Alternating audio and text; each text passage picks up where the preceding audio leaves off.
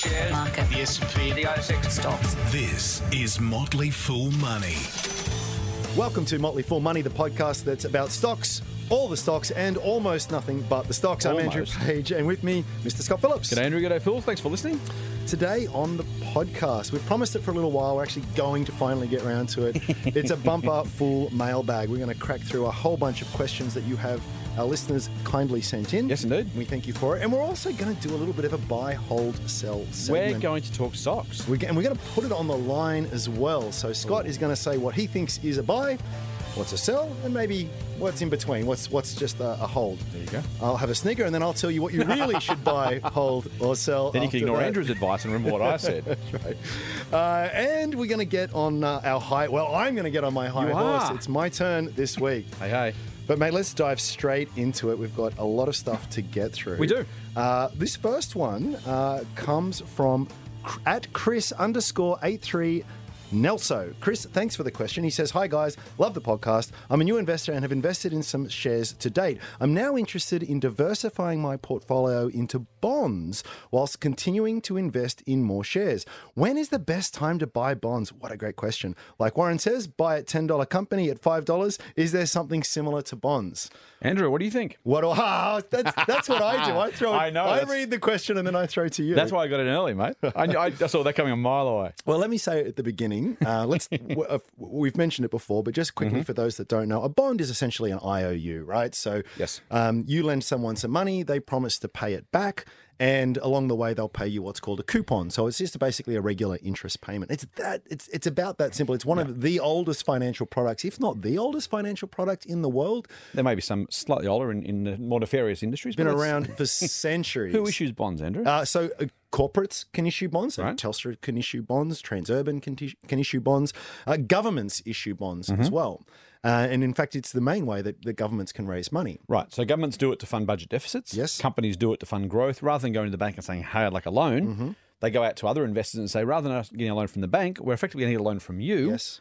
Issue a bond, which is the IOU, as you say. Yep. The equivalent of a loan document, really, from a bank where they say, I'll pay you back in X months, years, whatever it is, and give you a certain interest rate along the way. So the other thing you need to know about bonds is they are considered one of the lowest risk products that you can get. Depending on the credit rating of these bonds. So you'll have these various organizations, Moody's, Standard & Poor's, for example, who they'll come out with these rating systems, your AAA plus, B minus, all these things. And it goes basically on a scale from gold standard down to what you'd call junk bonds and below, frankly. And investment being investment, the greater the risk that you take, the more of a return you should demand in return for that. So if you're going to be buying a junk bond from Venezuela and you don't have much confidence that the Venezuelan government is going to be able to pay you back or maintain... Why don't you like the Venezuelans, Andy? They don't have a great record when it comes... to bonds. So I'm just letting history be my guide there. And that's probably smart. A little bit of trouble at the moment as well. So that's fine. People do buy these things. Some people go really well at it. A favourite investor of ours, Howard Marks, a big bond investor and done very well by looking at the certain bond markets and going, yes, I get that it's super high risk, but things aren't priced appropriately. There is huge upside if the market is even a little bit wrong. Right. Now, the other thing that you need to know about bonds is a long wind-up to answer this question, is that not everyone holds them to maturity. In fact, I'd say most people don't. In other words... Well, someone must by definition, right? I guess someone's holding it at the end of the day when it expires. So I buy a 10-year bond. I buy it today. In 10 years, I'll get my money back plus any interest along the way. Right. And if I am, and the issuing entity is still solvent, I'm going to get some cash back. Yes. But there is what they call a secondary market. Have I put everyone to sleep yet, Scott? Pretty much. I think just about. We're 4 minutes in. I think they're just dozing off. I'm nothing. So wake up. It's going to get better. You ready? So I'm nothing if not thorough. So you have to understand all of this kind of stuff. And so I can buy my bond, a 10-year bond, but I can sell it on the secondary market to someone else. Right. And often that's the case. So the value of the bond, the price of the bond changes based on the prevailing changes in interest rates. So I'm going to flip it over to you. Why would interest rates impact the price of a bond? So here's the thing. You buy a $100 bond from someone who's, let's say the Australian government's issuing bonds. Yep. I buy it for $100 face value bonds, I think, and I get 2%. Okay, so I can get my 2%, my $100. If all of a sudden there's an alternative asset out there paying 3%, who's going to pay me $100 for my my 2% bond? And the answer is nobody. No one. And so the price is going to fall of that bond until it roughly approximates the 3%. Why would it have to fall? Because the interest rate, the average interest rate, if I'm buying that bond from you, you own the bond, or you're buying it from me. Let's keep it in the first person. I own a $100 bond paying 2%. You're saying I want 3% for my money. You're only going to pay an amount of money to me to get that 3%. Yield being the income paid over the price of the asset. Correct. And so if the income is the same, i.e. $2 a year, you're going to want a cheaper price to make sure that's a 3% yield. Has everyone got this in their head? Completely gone to sleep. I hope you've got your spreadsheets open. There'll be a test after this. Chris, to answer your question, I'm going to finally we're getting to it. Put my hand up here. I don't buy bonds. Yep. I've never bought a bond. Yep. I think that they're an incredibly valuable asset. It's not necessarily an easy thing to access for most people, at least not directly. Yep. You can do it through various ETFs, exchange traded funds, where their focus is that they invest in a portfolio of bonds and you buy into their product to get exposure to that. Yep. You can do that through your super fund and the rest of it.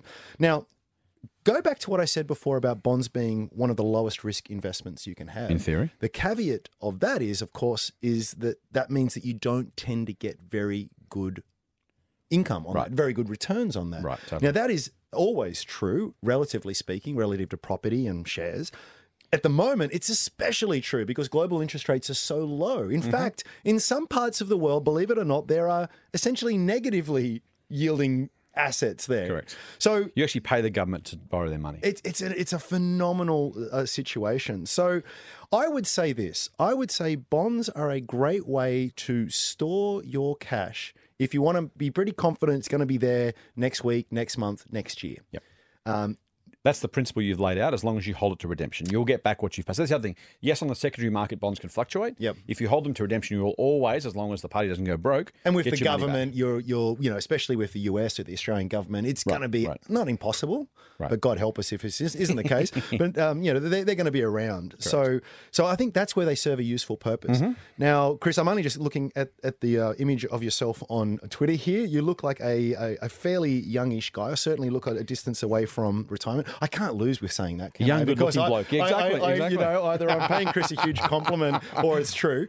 And I would say, yeah, definitely. And I would say, honestly, even though you're going to see far more volatility in things like property and shares and the rest of it, you're going to get a far, far better return. So there is in a perverse kind of way, there is a huge risk with things like cash and bonds for the younger investor, because the risk is that you get a very, very low return and you have this massive opportunity cost. So the guy who's 25, he thinks, I want to be low risk, I'm going to put all my money into bonds.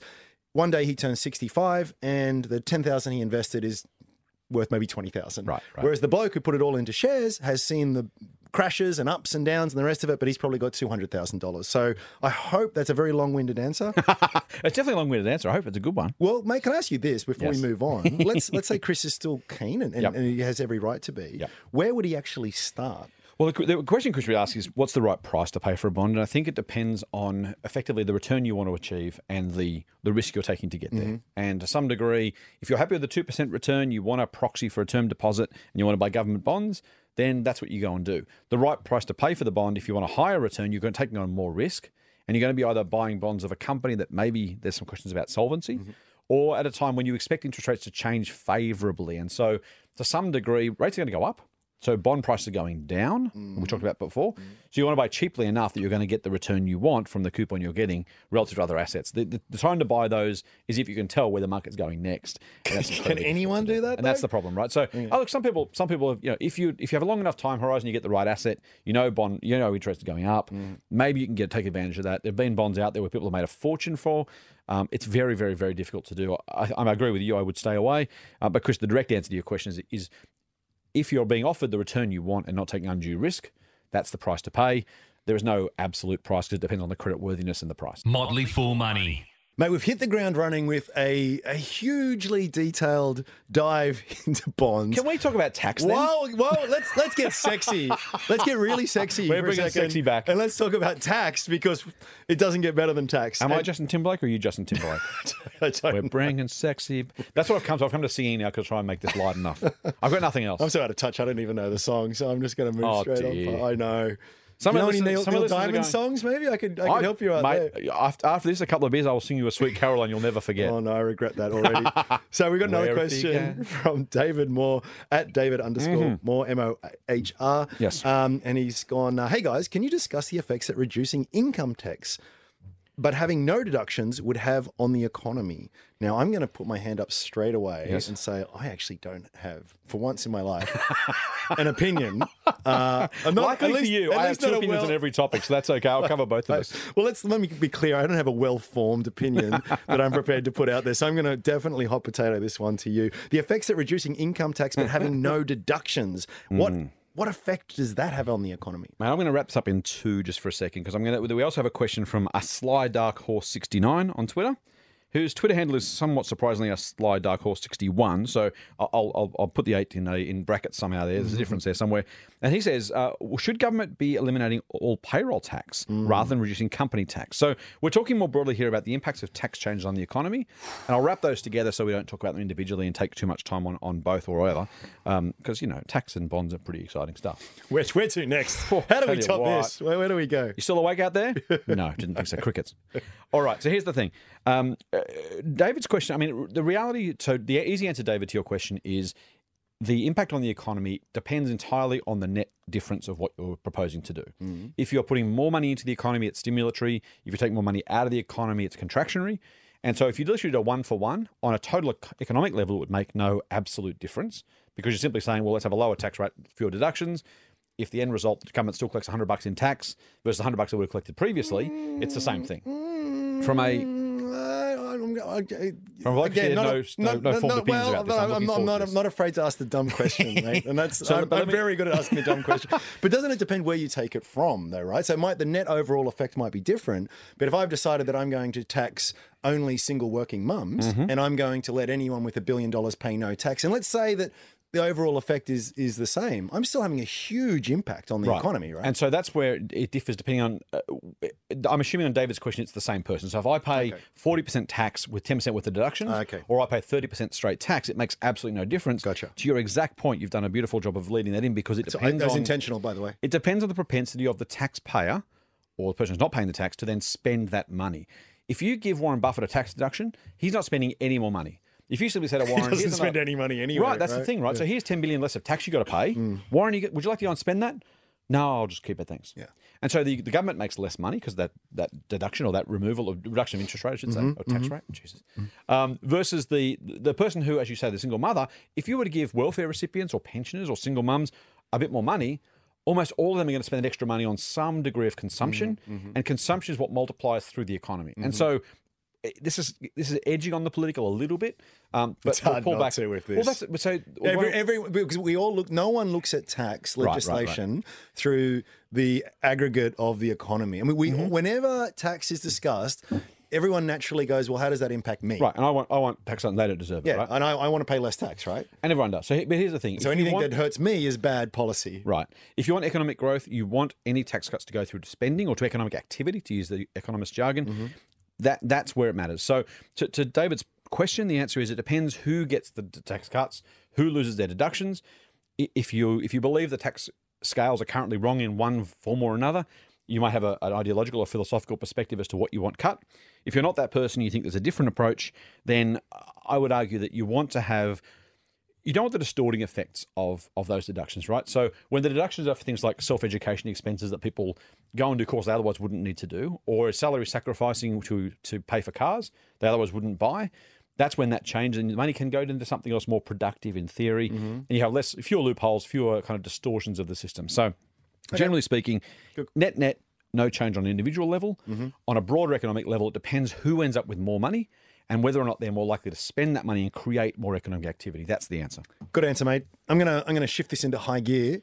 Let's talk about... I've got to answer the second one first. You don't get off tax that lightly. Oh, okay. So the question from a Sly Dark Horse, and I'll do this quickly, was what if we eliminated payroll tax rather than reducing the company tax rate? I think that is a spectacular idea if you're going to do one or the other. I don't think you need to do either necessarily. I'm on record as saying that reducing the company tax rate doesn't change the economic activity pursued by those companies, because we only pay tax on profits, and no one has ever rationally said, I don't want to make that profit because I might have to pay a portion of it in tax. That would be stupid. But if you're looking to increase employment, you're looking to lower barriers for employment outright. That is the tax you pay when you employ, not when you make a profit from that employee. That makes perfect sense. If I was in government looking to pass on some sort of corporate tax cut for ideological, philosophical, or economic reasons, I think that's a really, really smart way to go. And if you're going to do anything at all, reducing the barriers to employment and the barriers to investment by businesses is far, far more useful than changing the net tax you pay if you make a profit. Vote 1, Scott Phillips. Indeed. I will be standing next time the democracy sausage is offered. Vote 1, the Motley Fool Party. Written and authorised by Scott Phillips, ACT Canberra. Motley Fool Money. So the next question, we're going to go from bonds to tax to net asset value. Hey. NAV, as we like to call it. This gets better and better, doesn't this is an anonymous question. Can we please talk arcane tax rules and accounting principles later? This is getting better. You know what we've done though? We've teased everyone with some stock tips at the end. So. Stay tuned, they're coming. Although it is a podcast, so you can fast forward. But you can't, no one would do that. You can't do that. So this is the really good bit. Anonymous. We might throw the stock tips in the middle of this answer, so don't fast forward. You never know. You might miss out. So he says, "Good blue sky chat, guys." So last week we talked about blue sky. Thank you, Anon. The alternative asset vehicle. Indeed. And all of the pickle that they're in. Just refer back to that going, episode. We talked about it again at breakfast. We did. Argued, talked, one of the two. Listeners, we're saving you from this, trust us. so anyway, listen to last week's episode if you want to dive into that. And if you know what's really happening, ask me. Don't ask me. And a related filler for the future. He or she says, why doesn't net asset value more closely resemble market cap? Now, I don't like filler. Filler kind of infers that we don't have anything important to talk about, like tax and bonds. Let's not pick at that, shall we? Right. So let me do another job of framing it. So we've talked about this in various ways in the past. You know, how do you value an asset? What is BHP really worth? What is your investment property really worth? Et cetera, et cetera. One of the ways you can do it for certain types of, assets that have a lot of fixed or a lot of physical access, tangible assets is the word I'm looking for. Is you can say, well, this company owns a building, a bunch of buildings, and that building is worth $1 million. So therefore, in theory, the shares should trade for $1 million. Right. Now, where you can find opportunity, colloquially known as book value. Book value, thank you. Tangible assets or net asset value. And what you can do in theory, and because the market is volatile and because the market isn't always perfectly rational, you will often find times where the share price is below that book value, below that net asset value. So the building's worth $1 million, but the shares in the company that owns that building are trading for $900,000. So there is free money to be made. Sounds like it. Well, this is the thing with capitalism and markets, and there is that no one's leaving $100 bills lying around, right? Great joke. If it's not that, can you give us a joke, actually? Because I'm going to butcher it. Two economists are walking down the street, and economist and his mate walking down the street.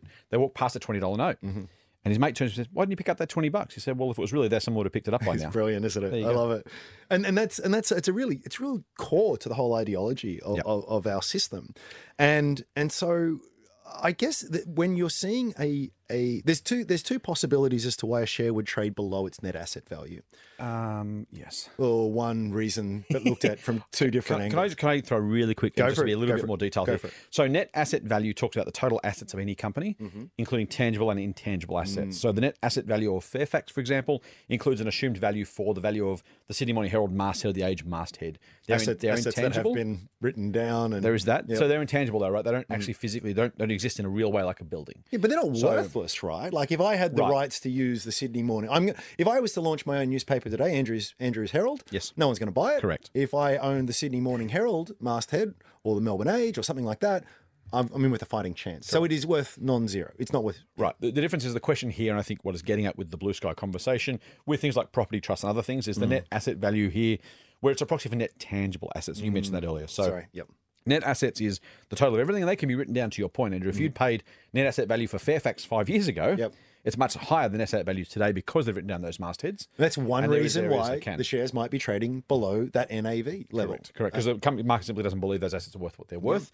It's a different story if you've got net tangible assets, which is literally the plant and equipment or the building or the property, whatever it is you own. So the market's just taking a different view than what the accountants and auditors have taken on the buy. And the other angle that you can look at it is what you'll often find, in fact, far more often find for a lot of companies, is that the share price trades much above the book value of the shares. So the accountants have said, if you took all the assets, sold them, paid off all of the debts and the liabilities, here's what's left over. Right. The market will pay a lot more for it. Yes. And the reason for that is because there is something, I guess the philosophy is it's worth more than the sum of its parts. As an entity, as a going concern, it has an ability to generate cash flow. Yes. A cash flow that is beyond the resale value of those assets on the open market. Here's a simple example. If you bought a business worth $1, or we had net assets of $1, but it was producing $2 worth of earnings a year, if you bought it for $1, you'd feel like you're getting a bargain. If you sold it for $1, you'd be an idiot. Yes. Because it produces much more in earnings than the underlying assets. So it's something that's what we call capital light. So think about Amazon, for example, or Google, or a software company. The value of its earnings, the cash you can get out of it, are worth far, far more to you than the physical assets of the business. It's really true for service businesses, right? Totally. The reverse is true for property trusts. We have to call them REITs these days because real estate investment trusts. I hate that too. God, we love a good acronym. We love following the Yanks. They call them REITs, so we had to call them REITs too. LPTs are listed property trusts for those who've been around the block a few times. The building's worth what a building's worth, and the same building or a different building across the road with the same space and the same rental capacity should be worth roughly the same amount. They're not exactly commodities, not exactly completely interchangeable, but they are to the extent where it's only worth, frankly, the value of the building, because that's already built into it, the value of the earnings you're going to get from that building. So to some degree, the net tangible asset number is a proxy for the value of the rent you're going to get in the first place. And so that's why it shouldn't be that different. The market should be valuing that building itself at a multiple's rent. In other words, it should trade about the net tangible price. Hey, do you remember last year, I think it was last year, where they were selling one of the big power stations for $1? Yeah. And, it was a common conversation. Well, this is probably more a comment on my social life, but there was plenty of conversations at the pub. I was like, hey, I'd buy it. It's $1. I've got $1 in my pocket. I could buy that power station. And it sort of seemed like this real, idea of capitalist just broken. Like how can you sell something Mines often sell for the same price. Right. And like how that is crazy. I can't lose. Or if I do lose, so what? I lose $1. So how do you square that circle? And the way you square that circle is to understand that, well, when you buy that asset, it comes with a bunch of liabilities. You are on the hook for remediation. Remediation is what? Fixing up all of the crap that you've made. You have to fix that up legally. And so you're actually buying a liability. And that's why it's $1 is just a notional value. It's at the lowest you can get and make it. And the punt the buyer is taking is they think they can somehow get more value out of that dilapidated mine. That lets them pay for the remediation. The company selling is like, either don't think I can or I don't want to bother with it, or it's not worth my while.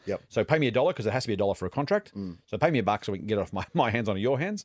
I should say, by the way, a lot of unscrupulous mining companies and power companies do that to basically offset the liability from their books, make it someone else's problem. If I sell my mine to you for $1, and then you go broke, it's not my issue. No. And if you found a shelf company, for example, that had the mine for $1, then all of a sudden no one's responsible for the remediation. The government picks up the tab. Buyer beware. And government beware. Government beware, yeah, true. So here's the thing. Net asset value is really, really useful if you're looking at an asset that can be reasonably valued, well understood, and has a close, comparable alternative to buy. So property trusts are great for that. They're probably the most obvious example. Others might be sometimes infrastructure assets like toll roads or pipelines, but even then it's still a bit questionable. Generally speaking, it's a book value is financials are another way, by the way. So banks, that kind of stuff. If you're buying for around net tangible asset value, book value, you're probably in a good deal. Understand, though, the value of those assets. That's the reason why it can differ. One really, really quick one, listed investment companies should trade a discount to their net asset value because of the management fees. So if you're buying an LIC and it's got $1 worth of assets. It's a mistake people make all the time, isn't it? $1 worth of assets, I'll buy it for $1. That would be fine if there's no management fee. But there's a management fee that comes out of that buck before you get your money. And the longer you hold them for, the more that management fee eats away from that. So just be a little bit careful there. If there's an LIC at somewhere around 5 to 10% discount, that's probably a fair price. Anything less than that, you're paying too much. Anything more than that's probably a good deal. And to go even deeper into the fractal as well, you've got to assume that all the assets that comprise that listed investment company are also fairly valued as well. So in other words, I think where we need to be careful here, it's a very compelling narrative and people go, look, these are trading at a discount to net asset value, I should buy. It's not that easy. In fact, if we've done anything, we've probably shown how complicated it can be. If I could buy a really well-maintained, high-profile, high-quality building for half its NTA, I'd fall over myself to do it. But if it's 2 or 3% different, I mean, really, is it that safe a bet? Let's keep things in proportion. Buy quality first. Don't obsess over book value. Motley Fool Money. Financial advice for real people, not trust fund hippies. Sign up for the newsletter at fool.com.au/MMM. Speaking of buying quality. Hey, look at that seg. You're getting good at this. I'm getting good. Nearly 100 episodes in, mate. So it's eventually, mate, sooner or later they'll actually start putting this podcast out on Apple. It'd be great. Once we get it on iTunes, they tell us 100 times we'll finally get it right. Then they'll let us out in the wild. Let's not count our chickens just yet. So I'm gonna let's do one for one. Okay. We'll do a buy, and we'll do a hold, and we'll do a sell each. We're going to focus on the ASX, the Australian Stock Exchange. Yes. And I'm going to let you kick things off. Now, we've got about 10 minutes left, a little bit less, in fact. What should investors buy? What would you recommend that shareholders buy? Lightning round. I would say our listeners should look at Freedom Foods. Freedom Foods. FNP is the code. Liam's not with us today, but Liam would be smiling somewhere knowing that I mentioned the ASX code. So FNP is the code of the company. Freedom Foods makes some of the products you will have seen in your supermarket. They are largely the allergen-free foods, so free from wheat, free from those kind of things. The Australia's Own brand is one of their brands. They have quite a few in the Australian supermarket business, but they're also going into Asia and America, and they're really making very, very nice inroads. UHT milk in particular is one of their key products they're selling into China and Asia. Ultra high temperature. You got it. So that the pre-treated stuff that lasts for a long time on the shelf, but also allergen-free products, a whole lot of stuff they're doing. It's run by the Perich family, has been for years. And these guys, this has come some degree a play on the geographic opportunities of going into Asia. More people having allergen-free foods. And also, frankly, it's something of a jockey play, or at least a team play, if you like, because the Perich family, the founder and his sons, have done a great job here. They are really entrepreneurial. They're doing deals all over the place. They're funding joint ventures here, doing expansion opportunities there. They've recreated, or they're creating a new warehouse and manufacturing plant, which will bring costs down a long way. This has got a long, long runway ahead, I think, run by smart, capable people with huge skin in the game. Freedom Foods, I think, will be a success story over the next 5 and more years. So I would buy Freedom Foods, FNP. I like it. Thank you, mate. My buy is, I think I've mentioned this one before, but when you're on a good thing, stick to it. That's conviction. I love the name too. Nanosonics is the name. So little sound. Need I say anything else, right? No, done. Nanosonics, let's move on. Done. And you think that's cool? This is what they do. They make Andrew, yes. what's the code? NAN. There you go. Thank you, Scott. You're welcome. N for Nelly, A for Apple, N for Nelly. Or November, Alpha November, if you're even phonetically better. inclined. Even better. There you go. You think that's cool? These guys make a nanonebulant probe disinfectant device thing. And why I like it is this. So basically what it does is it enables people who run ultrasound clinics and hospitals to disinfect their probes. Yes. It does it very, very effectively. It does it very, very quickly. And there is a huge market out there. Now, every company you see, every slide deck that they present tells you about how big the market opportunity is. The difference with Nanosonics is that they are a cash flow positive business. They are making money. They are actually selling these things, and they are selling them a lot of these things, around about 4,000 or so a year.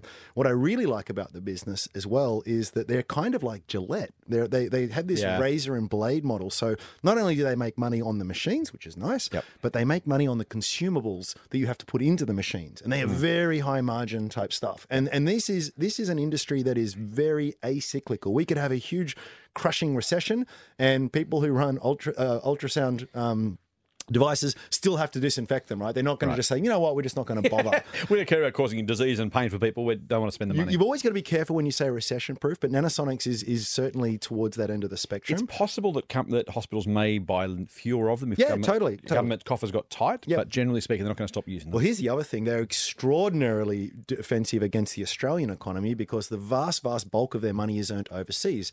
Plenty in Europe, a very large amount in the United States as well. So they have that wonderful diversity. They have huge amounts of recurring revenue, very, very high margins, huge first mover advantage. And get this, Scott, just because I've gone crazy, I'm going to throw this in for people who dial in now. It is debt free, and they have about $60 million of cash on the books, and they're using that technology to release a couple of other devices on the market very, very soon. So I really like it. Do you own shares? Yes, I do own shares. Well, I'm proud to say it, right? I genuinely do, and I've held these guys since about 90 cents, and I still think they're cheap at $2.50. Totally. Just for do you like how I did that as well? I did like that. Yeah, just put in just to make mention of that. I agree, mate. I like the Nanosonics a lot. It's a good stock. Okay, what about your hold? Now, what is a hold? I always struggle. I'm going to make you go first. Okay. Well, you tell me what a hold is. Well, it's just one of these conventions within the industry. I guess if you're a sell-side broker or you're in that, there's this sort of halfway place. We feel bad for you if you are. We do feel sorry for you. we were this halfway place between not quite a buy, not quite a sell. If you've got shares, don't do anything with them. Don't buy more, don't sell them kind of thing. A lot of the time in the industry, a hold is quasi-sell for investment bankers who don't feel like they want to say sell in case they can raise money for the company later. Yeah. For us, it's roughly a sense that we don't feel highly convicted that a company is either going to beat the market or lose to the market. It's kind of a roundabout market return, give or take, or we're simply not sure. Okay. So mine is Vocus. And Vocus, these are a telco. These guys were the ones who gobbled up M2, Amcom, and they were just a darling of the market. Their share price just went to stratospheric heights. What's the code for Vocus? VOC is the code. Thank you for reminding me. You're welcome. And I try for 3 for next time. I'm going to try and get you to do it without having. See, well, don't hold your breath. Fingers crossed. So the trouble with these guys is they got a bit of indigestion, and they bit off more than they can chew, and trying to integrate all these very large businesses. You know, things just started to come undone a little bit. So Fair to say bad timing as well, because the telecom market kind of slowed a little bit at the same time. So the industry as a whole really slowed down. It was growth that was underpinned by aggregation, and that aggregation opportunity dried up. Right. So share prices have come crashing down around about $2.50 at the moment. So why on earth would you buy something like that where the industry itself isn't growing as fast as it was anymore? I suppose you wouldn't. That's why it's a hold, right? Having said that, I would argue that the thing you've got to remember with Vocus is that the market has priced in that lower growth. Right. They have incredibly valuable assets, very, very long-lived fiber assets. They have put a bunch of cable into the ground, and it'll be there for decades to come. They do have a bit of a debt problem, but they're flogging off the Kiwi assets, which is going to go a long way to address that as well. So I think that there was a very strong case to sell for Vocus at one point in time. That has now passed, and I actually think I think the market's overdone it. So not so much that I would say high conviction buy, but I certainly, if I held shares, I wouldn't be selling them right now. Nice one. Thank you. What about you, mate? I'm going to go Crown Resorts. This is going to be a bit controversial, those who like to invest ethically. Crown makes money off us gambling, so, you can take your ethical viewpoint on that or otherwise. Crown is in a funny space right now. It's basically withdrawn from Vegas. It's withdrawn from Macau. It's now basically an Australian operation with a little bit of business in London. A high-quality casino operator, as we know well, doing a great job in Melbourne and Perth. They've got business up in Queensland, and they're going to open a 6-star resort at Barangaroo in Sydney. Really, really high-quality business. There are many, many, many more gamblers going to come to Australia over the next 10 years, particularly from Asia, but from right around the world. And that is good news for Crown, who is the preeminent casino operator in the country. We know the house always wins, so the question is, what's the right price to pay? Right now, I think the price is probably about fair. I like the business a lot. Really high-quality business. We've had it as a buy before. We moved it to hold on some concerns about, firstly, the Chinese arrests, and then secondly, the price. The Chinese arrest problem has gone away now. It's been dealt with and fixed. And right now, it's a question of, do we think there is enough growth left in this business to justify the price? Not quite at the current level. So it's one for the watch list. If you, I think it's a very high-quality business, but it's just not so cheap. At a price 15, 20% lower than today, I think it's probably definitely a buy. So one to keep on the watch list, it's a hold for now on price, but it's a buy on quality. So as soon as you get the two to line up, I'd say it's definitely back in buy territory. So much to talk about there, but we are running out of time. The code, by the way, is CWN. Damn it! I was going to ask you. You beat me to it. I'm going to do it. We really have to crack on here. We do. What would you sell, Andrew? I would sell Afterpay. Afterpay Touch. Afterpay Touch. The code here is APT before you ask. These guys, you would have seen them around, right? Like in a lot of shops now, it's kind of like lay-by, but with a bit sexier with an app. Basically, you can buy now and pay later. I saw a banner. Afterpay for people who are broke AF. Don't need to tell us what AF stands for. After something. Yeah, well, look, it's Ask a Millennial is all I'll say. and the business has grown phenomenally well, phenomenally well. Even shares have come back a long way, but even with that, they're still up 100% or so today. And on a really good premise, they are saving money. That's right, they're making money for retailers. Yes. Retailers who have adopted Afterpay as a payment method have seen their sales online and in store grow really meaningfully. And so actually, there's a lot to like about the business, but I think there is too much in the price, even with the fall back here. And there's a couple of huge risks that people need to be aware of.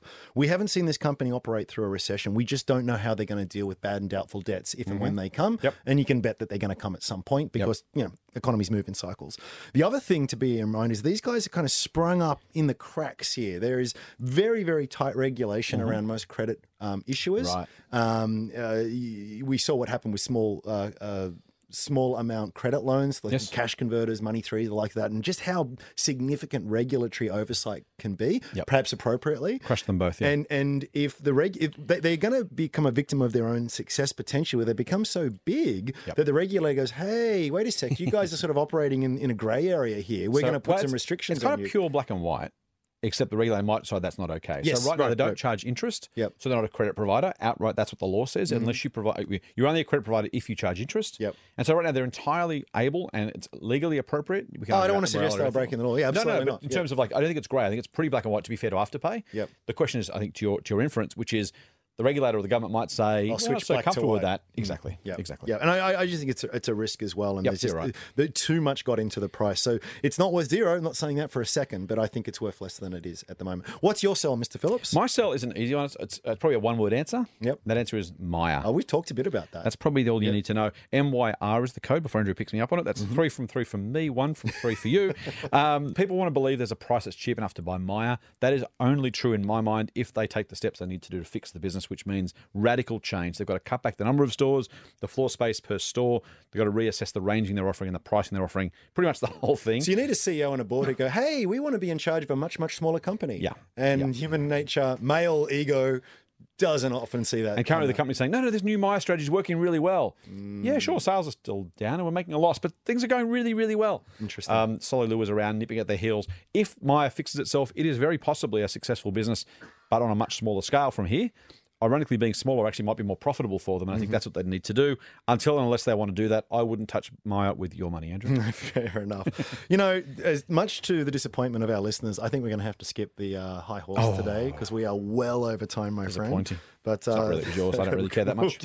We'll give that poor nag a bit of a rest and let it rest up its back. There are at least one person at home saying, oh, I missed that. Yeah. They're also going, oh, thank God. Thank God for that. Those two ranters aren't going to bang on again. I'm just sad that we don't get the sound effect. So remember, before we go, you can subscribe to the Triple M Motley Fool Money podcast through iTunes and your favorite Android podcast app. And you should. And if you like what we're doing, please give us a big fat 5-star rating and tell your friends. And mate, if you want a bit of extra foolish goodness, where would you go? Oh, you know where you go, Andrew. Where should we go? You should go to www.fool.com.au/Triple M. Until next week, I'm Andrew Page. And I'm Scott Phillips. Fool on. Full on. The Motley Fool and people appearing in this program may have positions in the companies mentioned. General advice only. Please speak to your financial professional to understand how it may pertain to your situation. Subscribe to the free newsletter at fool.com.au/Triple M. The Motley Fool operates under Financial Services Licence 400691.